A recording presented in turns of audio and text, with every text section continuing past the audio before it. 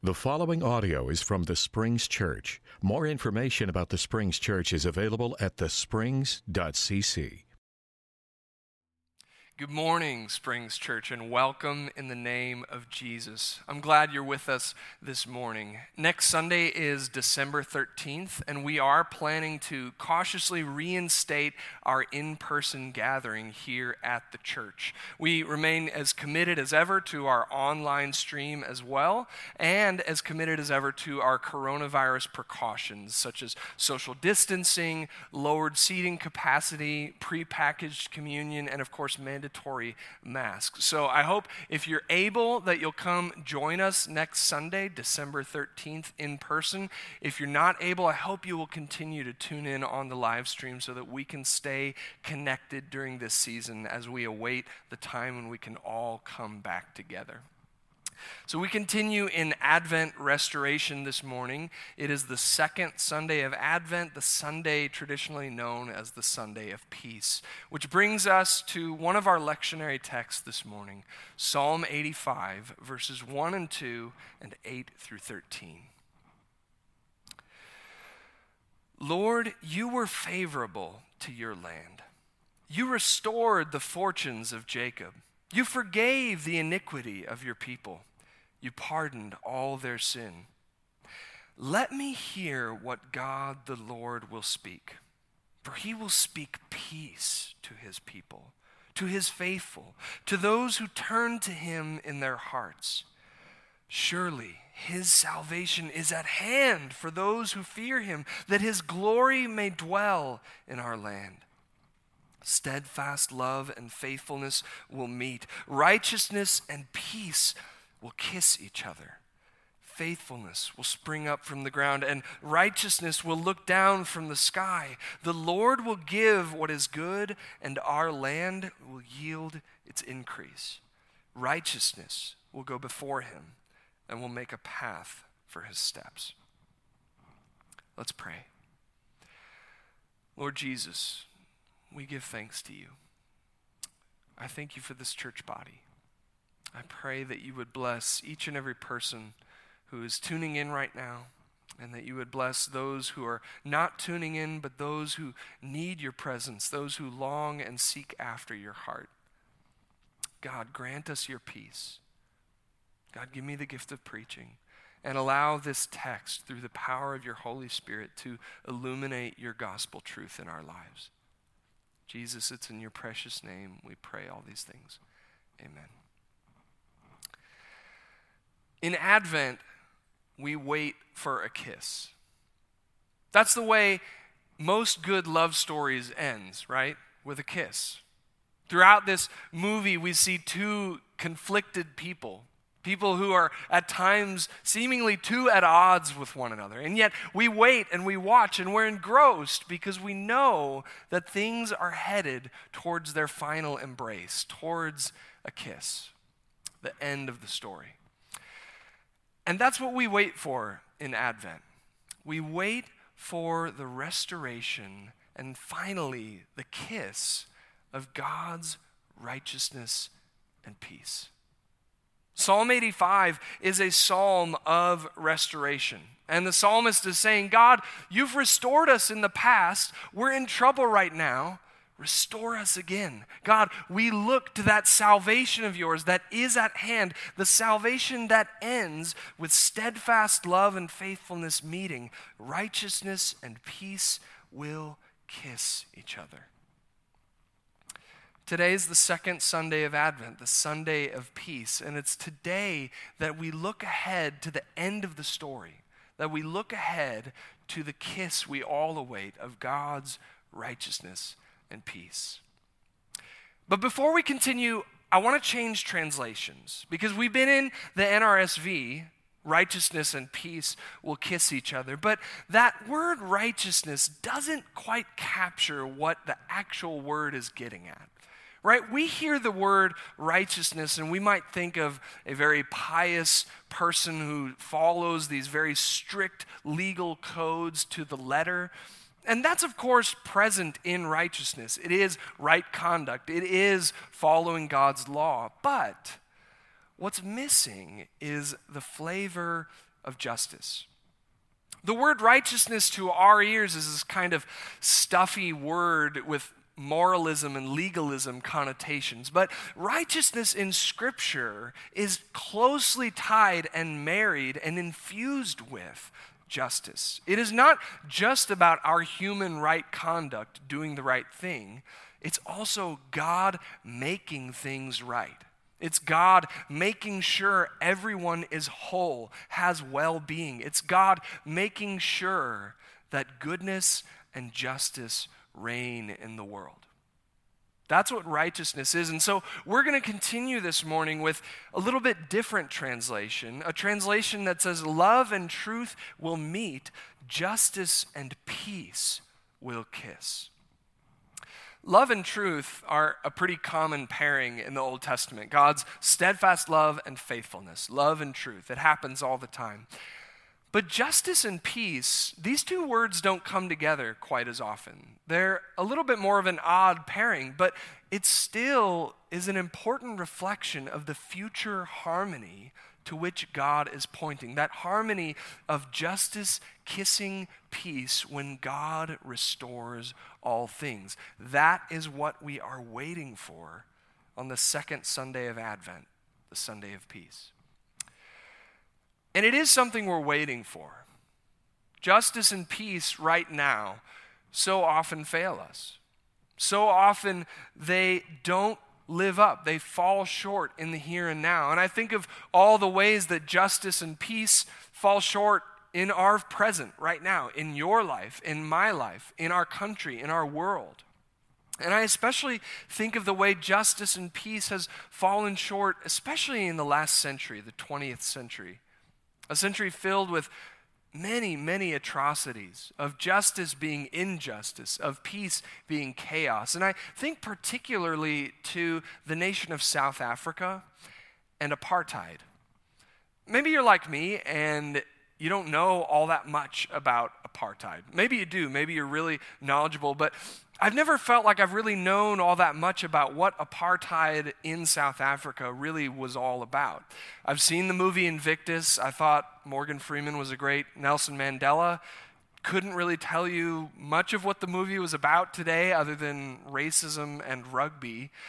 But apartheid, what I'm learning, is, of course, very similar to segregation and the history of racism in America. Because apartheid really does mean segregation. It means separation. You think of the word apartheid, aparthood, this kind of state of being separated. And it was really a series of legal policies and laws put in place in South Africa from about the 1940s to the 1990s. And they were put in place by this European white minority that actually ruled in the country over the native black South Africans. And these series of laws and oppression and exploitation came about and separated people based on race, based on skin color. And it was really one of the most egregious things that happened was that black South Africans were removed from their homes, even 3.5 million, in fact, over the course of just about 2 decades, were removed forcibly from their homes, were put into these kind of tribal homelands by the white minority ruling class, and the black South African citizenship was revoked. It was a time of terrible suffering and strife and violence. There were secret police, there was murder, there was awful, awful violence and hatred. Justice and peace did not kiss. In fact, they were torn asunder. And so in 1994, when apartheid was ending and Nelson Mandela was elected president, the first black democratically elected president of South Africa, he appointed a Christian, Archbishop Desmond Tutu, to head up the Truth and Reconciliation Commission in South Africa. This was a commission tasked with trying to find some semblance of justice and reconciliation and peace while still hearing the truth about the atrocities that happened in apartheid. And Tutu eloquently describes this roller coaster ride of a struggle for justice and peace in his country. He says, At one moment, we would experience the most wonderful joy, euphoria even, at some new and crucial initiative. We would see the promised land of peace and justice around the corner. Then, just when we thought we had entered the last lap, something ghastly would happen. A massacre, a deadlock, brinksmanship of some kind, a walkout by one delegation or another, and we would be scraping the bottom of despair and despondency. This is the search for justice and peace in our world, in our moment, in this present age. It is grasping for it and coming up short. Reaching for it, but never finally, lastingly finding it. Justice and peace, not kissing, but being torn asunder. And we feel this way not only because justice and peace feel absent, but at times justice and peace feel at odds. That justice and peace feel not only impermanent, but in conflict. That not only are they not kissing, but they seem to be coming to blows. It seems like we have to emphasize either justice or peace, to err on one side or the other.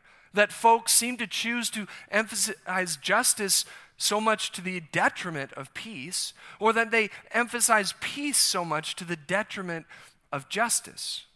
I think back to the racial and societal unrest after the awful killing of George Floyd this past summer. And if you think about folks on the extreme ends, you find people who seem willing to laser focus on justice even while cities burn. And on the other end, we seem to find people laser focused on peace, even if it means living with injustice, stomaching injustice only to have no societal unrest, not even peaceful protest.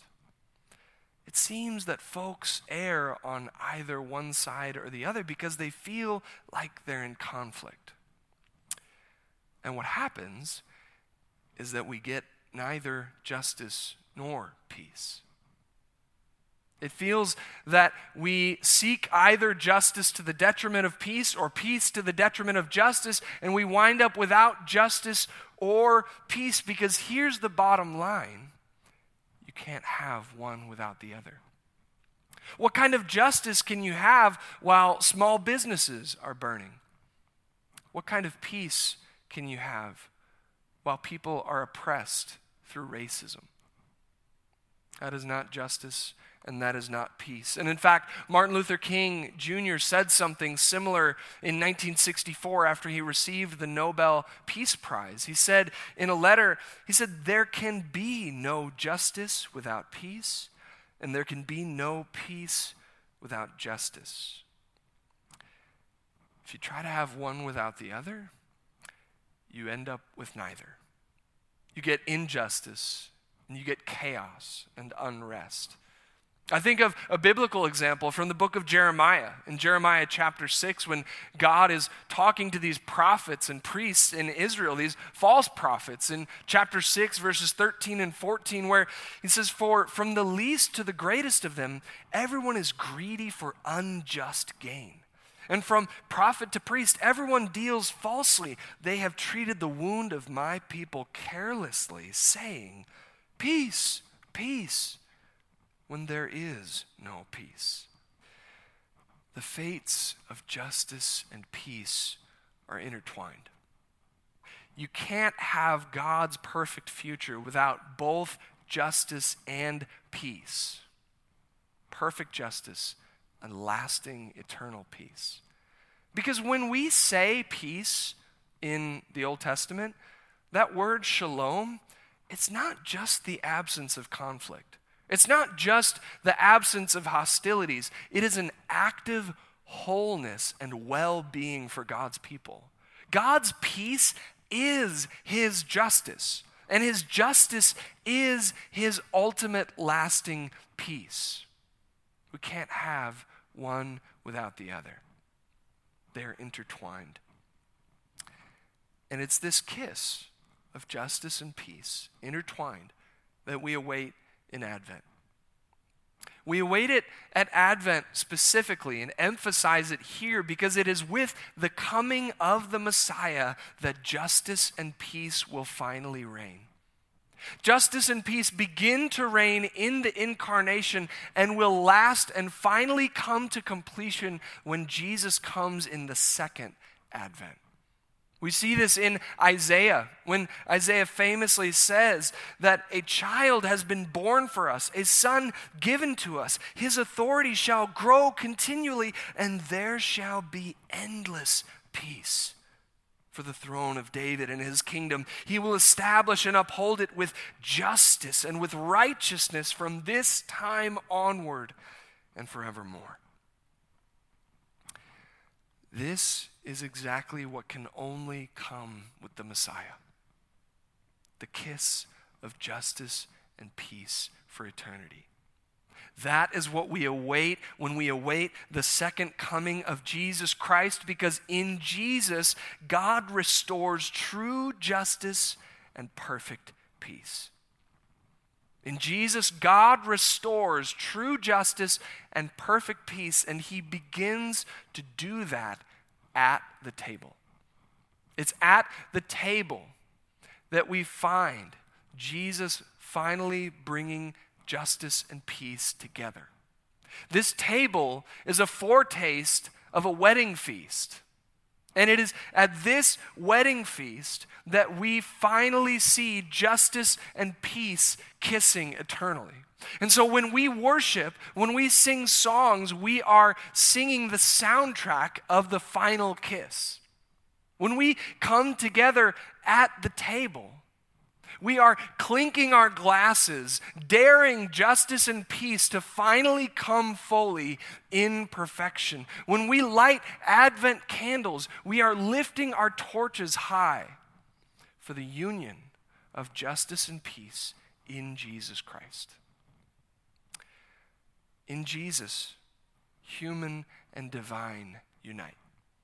In Jesus, heaven and earth embrace. And at Jesus' table, justice and peace finally meet in a kiss. Amen.